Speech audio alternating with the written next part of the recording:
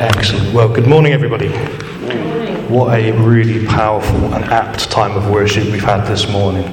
That was truly inspired, so thank you. Excellent.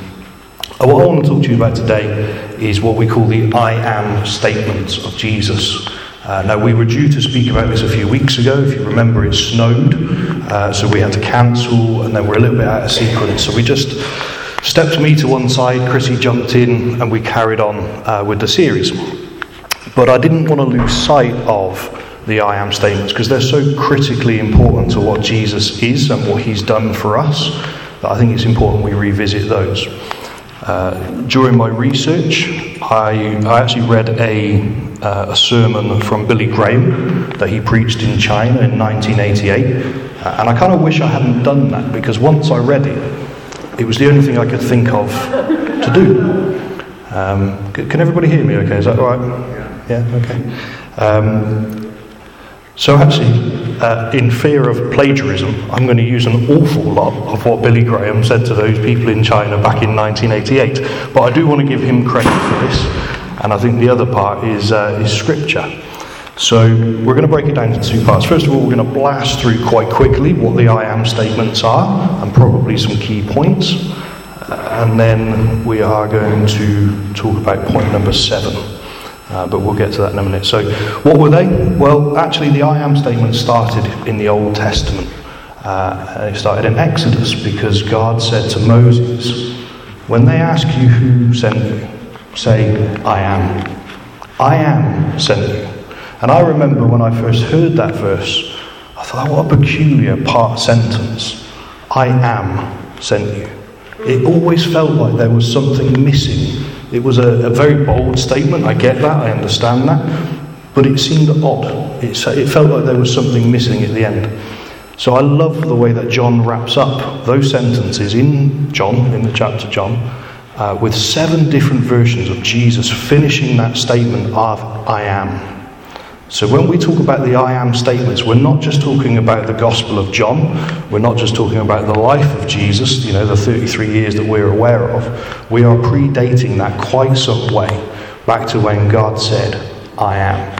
And I think this is also a very important thing. If you don't know Jesus, this is Jesus' way of saying, I am fulfilling those Old Testament prophecies. I am the Son of God. Okay? That isn't one of the I ams, by the way, but he was, so I am, if that makes sense. So yeah, a great backdrop to that. The first I am was in John 6, and it says, I am the bread of life. He who comes to me shall never hunger. And I love that. And I've started with that one actually because if you know anything about business or leadership or life or if you've had children, if you've ever been alive yourself, you'll know that food is pretty important to us. You'll also know, if you've ever been on this silly Atkins diet, that if you cut out bread from your diet, you feel hungry. I feel hungry, and carbs are so important to our diet, and that's why it's so difficult, I suppose, to do that. I can't do that. You can probably tell. Perhaps I should cut out some carbs, but maybe not that many. But Jesus is saying to us that he's not saying I'm the carbs of life, he's saying I'm the bread of life, okay? I am a staple to your diet. You need me. I will sustain you physically. Bread in the Old Testament was often talked about in terms of physical sustenance. So he probably meant food, actually, but bread is a really important part of our diet. So Jesus is saying, I'm going to sustain you physically.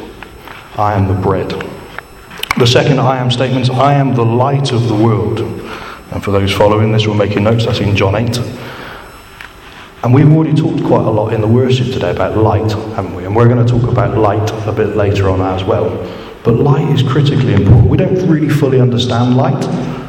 We understand darkness. We understand darkness is the lack of light. It's the definition of darkness. Did you know that dark is a made-up word? It's not even a scientific term. It is the definition of darkness is the lack of light. It isn't anything. Darkness is nothing. So the only way to describe darkness is the lack of light. So Jesus is saying, I am the light. I am the thing. Without me, there's nothing. We also know about light, that if you put a plant in a dark room, it won't grow. If you put us in a dark room, we won't survive. We need light. Light is life. Okay, we're getting this. We're starting to see a pattern already, aren't we? About the bread of life and now the light of life. Slide 2. But Jesus says, I am the door. This is probably the least spoken of one of all of the I am statements. We often hear the other ones, but I am the door. For me, this was really simple, overly simplistic actually. So I'm going to have to pause for a second. Am I echoing? Because I can hear this awfully. No? Can you? Am I okay to you guys? There is a little bit of echo, but it's okay. Okay. It's incredibly off-putting. Sorry, just in case if you wonder why I'm stopping. So I'll blow through as long as you guys can hear me. But I am the door. Have you guys ever tried entering anywhere via anything but a door? Yeah? You have? It's hard. Yeah. Some smart people in the room might point out that you can climb through a window. You're playing with words, okay. Every room I've ever been into has a door. If you want to enter somewhere, there needs to be a door. And I don't know about you, I want to enter the kingdom of God. And for me to enter the kingdom of God, it's going to be really helpful if there's a door. Now, Billy Graham does go on a little bit of a sidetrack, talking about Jesus being a carpenter, so he knew quite a lot about doors and how to hang doors and whatever. I'm not going to waste your time today. But the fourth I am statement is I am the true vine. And you can find that in John 15. And I'll just read this to you. So it was close to the time when Jesus, when he was to die. And he was having his last meals with his disciples. He said some wonderful things to them. He said, I am the vine, and you are the branches. He who abides in me, and I in him, bears much fruit. Now, how powerful is that? We know we're chosen. We know we're in relationship with Jesus. Many of us are here on that journey already. But for me, this begins to speak of a call. This begins to speak of where's the fruit? You can't just be. Maybe I should have dug this scripture out. The branch that doesn't produce fruit will be chopped off. Yeah. So fruit is really important. But he says, I am the true vine, and you are the branches. Fifth, Jesus said, I am the good shepherd. And this is probably one of the more commonly spoken I am statements. So we often hear about Jesus being the shepherd. We hear about his 99 sheep that he left behind to go and find the one lost sheep, don't we? So actually, looking at Jesus as a shepherd is probably a more commonly used term for Jesus. I think sometimes we can, in our culture where I'm not sure there are any shepherds in the room, there's a few IT consultants, a few engineers, some trading standards people. Be careful what we say. There's some sales people, there's some business people, but I can't see any shepherds. So I don't think we truly understand what it is to be a shepherd. This guy, if you're going to be a shepherd, you have to lay down your life and live with your sheep. Just think about that for a second. I saw Tim yesterday in Sainsbury's and he was asking me, why was I buying an extra pillow? I said, well, because I'm a little bit uncomfortable with the two pillows I've got. That's the level of comfort we live in, okay? I wasn't happy with the quality of pillow I had. A shepherd would have to go and sleep in the fields. A shepherd would have to share the food with the sheep. A shepherd would go off and find a lost sheep, not just talk about what kind of pillow he had at night. It was the laying down of one's life. When we talk about the story of the lost sheep and the fact that the shepherd would go and find him, we talk about the love and the dedication of that person to then go and find the one lost sheep. I think we lose the emphasis of it's far beyond that. This is the complete laying down of his life to love us, to care for us. He is the good shepherd. Sixth, Jesus said in John 11, I am the resurrection and the life. And of course we know that this is a foreshadowing to our eternal life. We know that when Jesus was here, he raised people from the dead. And somebody said recently, I think it was you last week, that he may have raised the physical life back into the physical body. But that isn't the resurrection life we're talking about. It's a symbol, it's a sign of what is to come. Our resurrection and our eternal life. Now I got hit by that probably about a month before I came to Basildon to join you guys, I had a sudden crisis of conscience. I think that's the right word. I panicked. Because to come into the ministry, to do what we do as Christians, is incredibly important. And the phrase that came to my mind is, this is somebody's eternity that you're messing with. You better be sure. You better be absolutely right, absolutely confident in God's call on your life, because this is somebody's eternity. So when I'm talking to somebody, stranger in the street, any one of you guys, for example, my next door neighbour, anyone, I have this constant ring in the back of my mind, and that can be absolutely disabling and debilitating if you let it, if you think about the severity of that. It can also be incredibly empowering and keep you incredibly focused on the task at hand. And that's where we're going to go now. Because the seventh, this is out of sequence, but this is the one I wanted to speak to you about today. This is the one that I felt God was highlighting for us as a church. Is Jesus said, I am the way, the truth, and the life, and no one comes to the Father except through me. And that's probably the most common I am statement, other than the one in Exodus, because he is the way, the truth, and the life. And I don't know about you guys, but the world we live in, the world that when I go to work, when I go to the supermarket, when I get my hair cut, almost everybody I meet, I can describe as lost. Lost because they don't know Jesus. Lost because they're not in the kingdom. Now, I maybe jump into some conclusions with some of those, but it's a pretty safe bet, actually, that most of the people I meet are lost, especially when you start to hear the language that they're using and the things that they're talking about. And that deeply saddens me, that there are so many people that are lost. What saddens me even further is when you start to listen to why. Because I'm not afraid to talk about my faith. I'm not afraid to talk about what Jesus has done for me and how to get there. Sometimes it's well received. Sometimes I get a very polite, no, I'm not interested, please don't talk to me about that. And sometimes people can be quite cutting. Sometimes people can be quite rude. But I'm quite tough, so I can take that. I don't really mind. But what makes me sad is when I listen to their reasoning. And even my best friend, who isn't saved, longest friend I should say, says, I don't believe in God, I believe in science. And I really struggle with that statement. Science definition, by the way, dictionary definition of science is the study of everything. That is what defines science. Science is the study of everything. But they will not include that it is the study of God. I'd even be happy in that scenario for them, the unsaved, to call it the theory of God. Like they call it the theory of evolution or the theory of the Big Bang or whichever one you want to talk about. But they don't. They want to exclude God completely from their thinking. They want to exclude God completely from their understanding. And I think that's really sad. I think it's really sad that people won't believe in God because they can't test Him. Well, because I can't see Him, because I can't touch Him, I'm not going to believe in Him. My brother, and if he was here, I would still say it, probably say it a bit rougher if he was actually here. He's 22, he's a young man, and when he was growing up, he struggled. He got bullied in school. And he said, how can I believe in God when I pray, stop the bullies? But he didn't. By definition, God doesn't exist, right? I prayed, I asked, he didn't answer. So therefore God does not exist.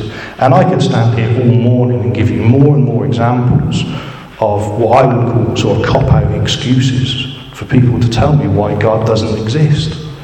And yeah, okay, I cannot scientifically prove that God does exist. But they can't scientifically prove that He doesn't. That's apologetics at its very worst, by the way. I wouldn't use that argument if I were you. But I heard somebody in the summer speak of how can a good God let bad things happen in this world? So I've gone a little bit off book here. And I was really struck by one of the things he said. And it was, just imagine, as a room full of Christians right now, that God doesn't exist.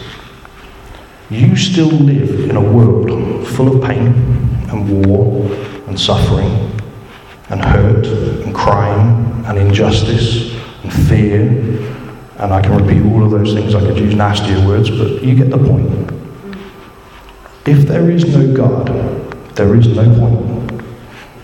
All of that pain and all of that suffering will never be reconciled. All of that war, all of that injustice will never end. And when we do get to the end of times, there was no point. It just happened because it happened. Now my faith in Jesus gives me a hope that one day that pain and suffering will come to an end. That at the end of time, those things will be reconciled for the good. And that we will live in this resurrected life. In Jesus I have a hope. Without Jesus there is no hope. What really, really gets me is how little we are communicating the gospel to this next generation coming through. When I was young, we could hear about the gospel in school. Was it right? No. Being forced to stand up in assembly and sing those hymns and, recite a certain prayer out of a hymn book. No. Did I find Jesus in that environment? No. But when I met Jesus, I knew who he was because of some of that teaching. And when I'd been dragged to school as a teenager, dragged to church as a teenager, I started to understand who Jesus was and what some of the scriptures meant, so that when I actually did meet Jesus, I had a working understanding of what I was dealing with. I was able to give my life to Jesus because of that. I challenge you to go and speak to anyone under the age of about 21 right now. Maybe your children, maybe your grandchildren, maybe neighbours in school if you work around youth as I've done for the last few years. You will be surprised at how little they know. They've heard the word God and they deal with God in terms of some supernatural being that lives somewhere in the clouds, and that's it. Maybe, just maybe, they might have heard that he had a son called Jesus. It's got something to do with a cross, because all the people wear them things around their necks. But the understanding genuinely stops there. Now, is that because we've become super sensitive as Christians? We've stopped telling people? No, probably not. I proclaim the gospel. I know at least half of you in this room will proclaim the gospel to somebody. So why is it not being received? Is it political correctness where somebody says, no, please stop? We stop. I think that's right, by the way. I wouldn't stop doing that if I were you. If somebody tells you to stop talking to them, probably a good idea to stop talking to them. The truth is, I don't really know why this generation hasn't heard of the gospel. What I do know is that I want to tell them, and I want to find different ways of getting that gospel message across to people. I was tragically challenged a few months ago by a mutual friend of mine, Keith Nadine, and Keith's heard the story a couple of times now. But I met this lovely bloke. He's a Christian guy from Syria, and he's a guy who genuinely puts his life on the line to share the gospel and actually defend the gospel in a country where he works in the minority, I think is fair to say. So he's a real guy with a real commitment to the gospel. And he says, Ricky, this is in a room full of people, and I don't mind, I'm confessing something very real to you right now, by the way. This isn't meant as humour, it's a true story. It devastated me, because in a room full of people he came to me and said, pretend I'm a Muslim, you have 60 seconds, tell me what you believe. I'm not going to wait 60 seconds, that was 3 seconds, it felt like a long time, didn't it? 60 seconds, I froze. This wasn't 10 years ago, by the way. This was like 2 years ago. I'm a Christian, I'm a youth leader. I answer questions all the time. You ever deal with teenagers? I deal with the best questions all the time. If God can do anything, Sue, can God create a giant killer, indestructible robot? Well, can he? If he can do anything? Yes. But if he can create a giant, indestructible killer robot, and he can do anything, surely he could destroy the giant killer robot. So he can't do everything, can he? I'll leave that one with you. I shall answer that question over dinner. That was a 15-year-old on the 4th day of youth camp. He'd slept beautifully throughout the day. I hadn't had sleep for 4 days, and I was living on stale bread and Cocoa Pops, I think, at the time. I deal with the most difficult questions when you deal with teenagers. This was not a difficult question. This was, tell me what you believe. I've never been asked that question before. Do you know what's really interesting, how much I love God's plan? Is I have been asked that question so many times since, that if Nadim had not asked me that question that day, made me feel devastated that I couldn't answer it, I would never have gone away and spent hours thinking about how can I express my faith in a 60-second opportunity. That there are quite literally, I don't know, lots of people that would never have heard the gospel. But it took me that one moment in time to realise that I wasn't equipped. The scriptures tell us, equip yourself to answer every question that you're asked. That's the Bible tells us to do that. And I hadn't answered the most obvious of questions. What do you believe? I'm not going to ask you. I did think about it, Brian. I'm not going to ask you to answer that question because it's an incredibly tough situation to be in. Now, I'm an extremely sort of chatty, confident kind of guy, you get that. So it might be a surprise to you that I'm actually an introvert, and I like to have time to think about things before I answer those. I give a lot of time to meetings before I go to them. I spend a lot of time preparing before I preach. So to be put on the spot in a question that I had not considered was literally my nightmare. In front of my peers and friends, I felt like a fool. Interestingly, over the course of the next 2 years, they've all confessed to me that they were so pleased it was me, because they would have all done exactly the same. Let's fast forward a couple of years. I'll try and keep it nameless because you might know the individual, but if I let it slip, just don't tell them. It's not somebody in this church. But I was in a situation where I was trying to encourage younger adults, so they're early 20s, to be involved in leading some meetings and in sharing the gospel. Now, I didn't get my stopwatch out and say, right, you've got 60 seconds, go. All I said was, do you want to do this bit? Do you want to share the gospel for us? You've got like a tiny little opportunity to share like a really simple gospel message. And the whole room fell silent. Now, I remembered how I felt, so I backed off. But we spent a little bit of time considering different ways, in different opportunities, of how you can share a simple gospel message. If we believe the I am statement, that I am the way, the truth and the life, and no one comes to the Father except through me, that's somebody's eternity. Because Romans 10 also tells us that if we don't tell them, how will they know? It's quite simple. And in our generation, did you like that? Our generation. Let's forget the age gaps for a second. But in our generation, that could not be truer. If we don't tell them, they won't hear it. I think the only TV show mainstream that I'm aware of nowadays is Songs of Praise that would speak anything similar to a gospel message. I think, yeah, we have lots of TV channels that are dedicated to Christianity, but you have to choose to watch those before they come on.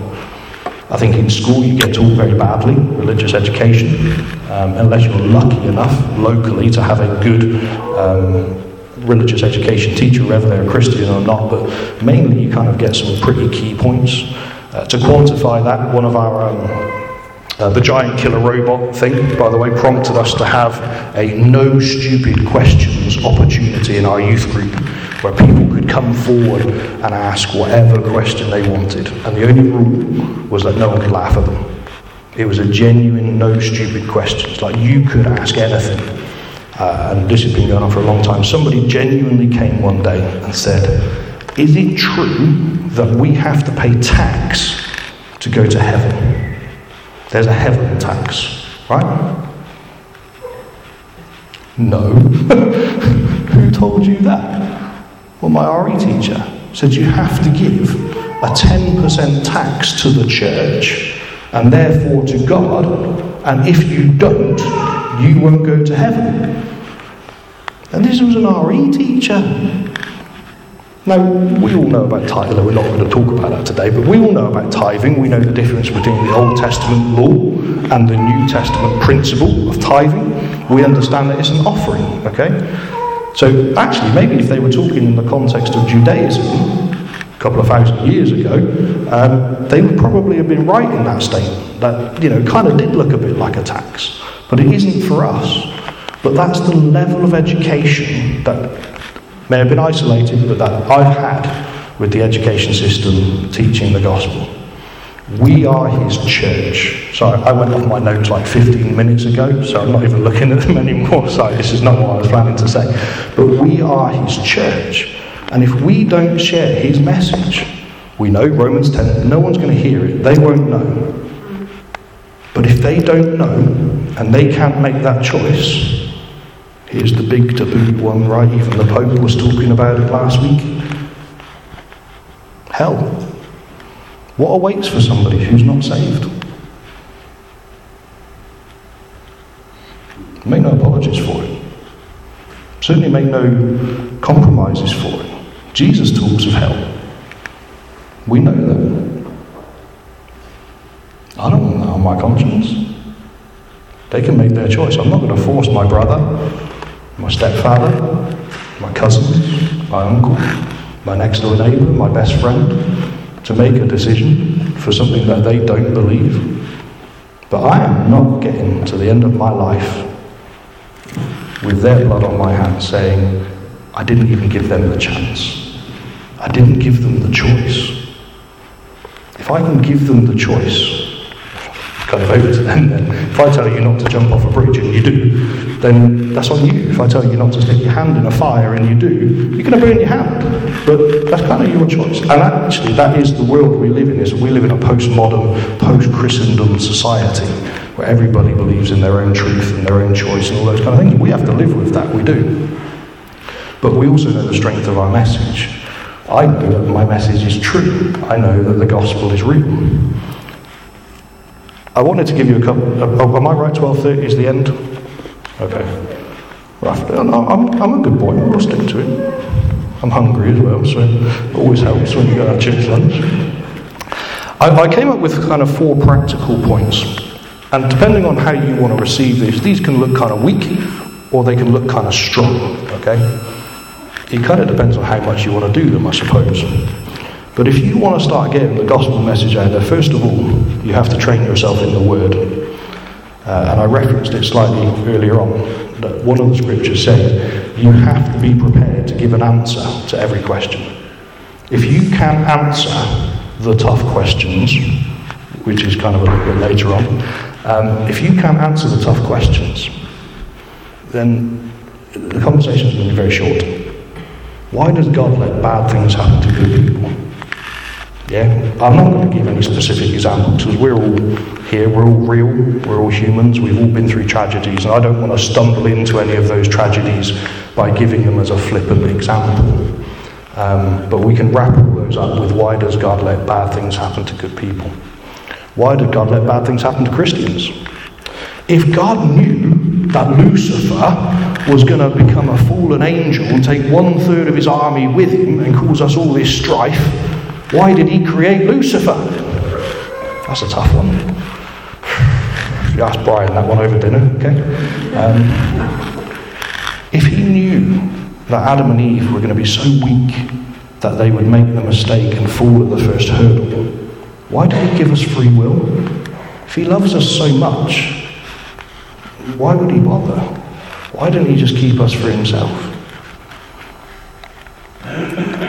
Train yourself in the Word. And actually do what I do. The biggest tip I can give you is when you come up against something like that, come and see a Keith, come and see a Tim, come and see a Brian, come and ask them a question. Say, this really stumped me. I've been privileged for the last few years to live around some pretty amazing guys with some pretty amazing training, people like you, and who's going to be down in a few weeks to speak to you guys. They're not perfect, they don't know all the answers, but it's a good head start for you. If you come up against something that you don't know the answer to, ask. It's a really simple bit of advice. But you're not going to come up against the question unless you read your Bible. And if you don't read your Bible, you'll never know the answer to the difficult question. So then you won't want to go and speak to somebody who might ask you a difficult question, because you know you're not going to have the answer, right? The second thing you can do, and this is by far the most influential, is you can pray.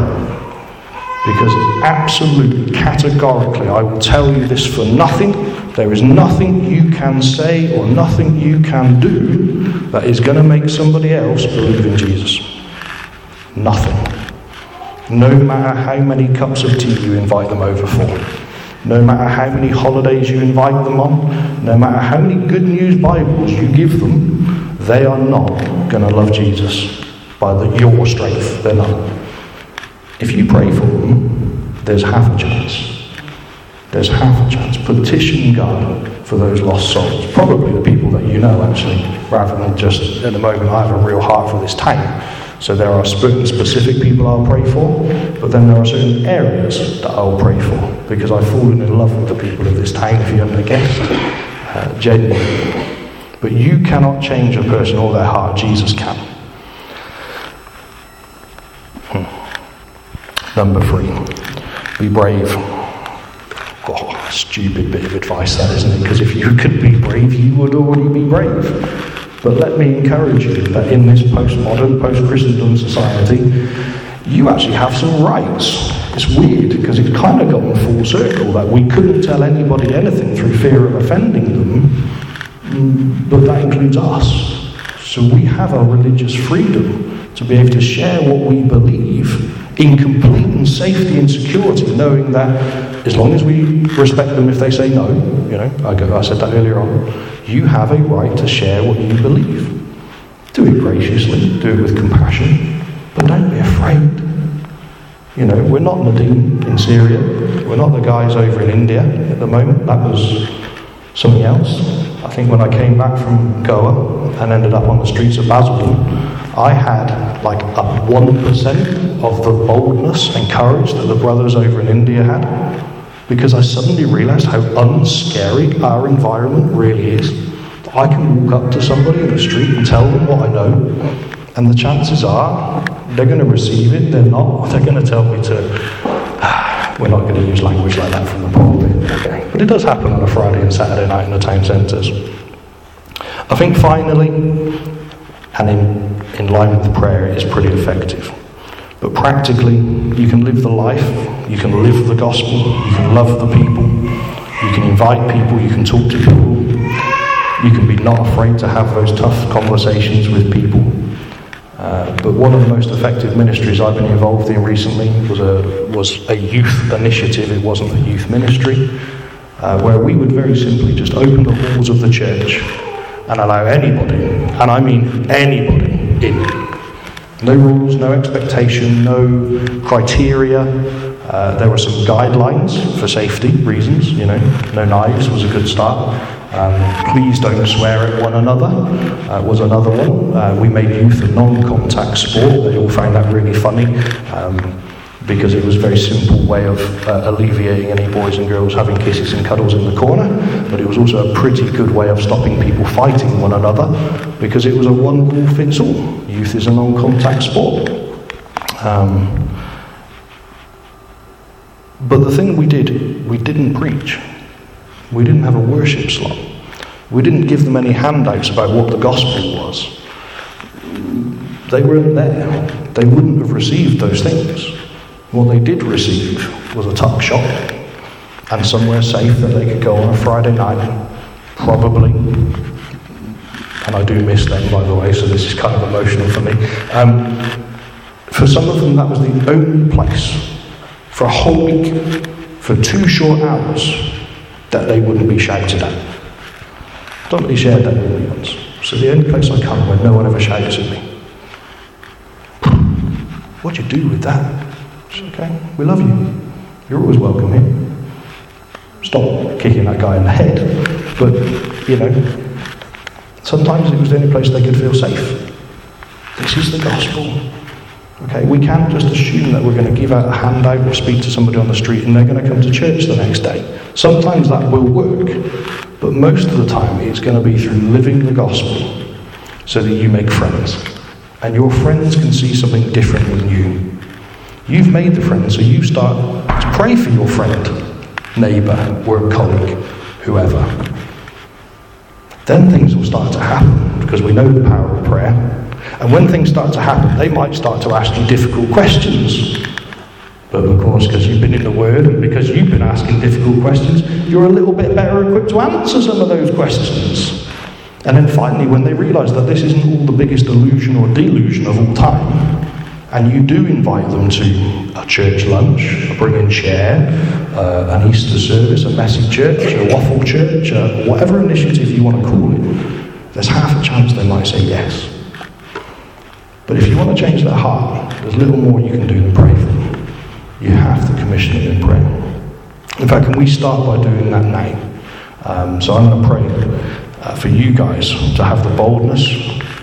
Let's just jump in. Heavenly Father, thank you for this wonderful opportunity to hear your word. Thank you for the stark reminder of who you are and what you've done for us, Lord. Lord, we know that you are I am. We know that you are the light of the world. We know that you're the doorway. We know that you're the bread of life. And Lord, we know that we want to share that with the people closest to us. Jesus, give us the boldness this week, this month, as we come out, to challenge our own thinking and our own prayer life in how we deal with the gospel. Lord, we know that you want us to share the good news. We want to do that in a way that's well received. We want to do that in a way that's effective. We want to do that in a way that doesn't harm anybody. But Lord, we want to do something. So Lord, give us that boldness. Spiritually come and prompt us this week to do something a little different. Lord, bless this lovely group of people as we go and have our food. I can smell it already. It smells delicious. So Lord, bless the food to our bodies and give us a great time of fellowship. In Jesus' name, amen.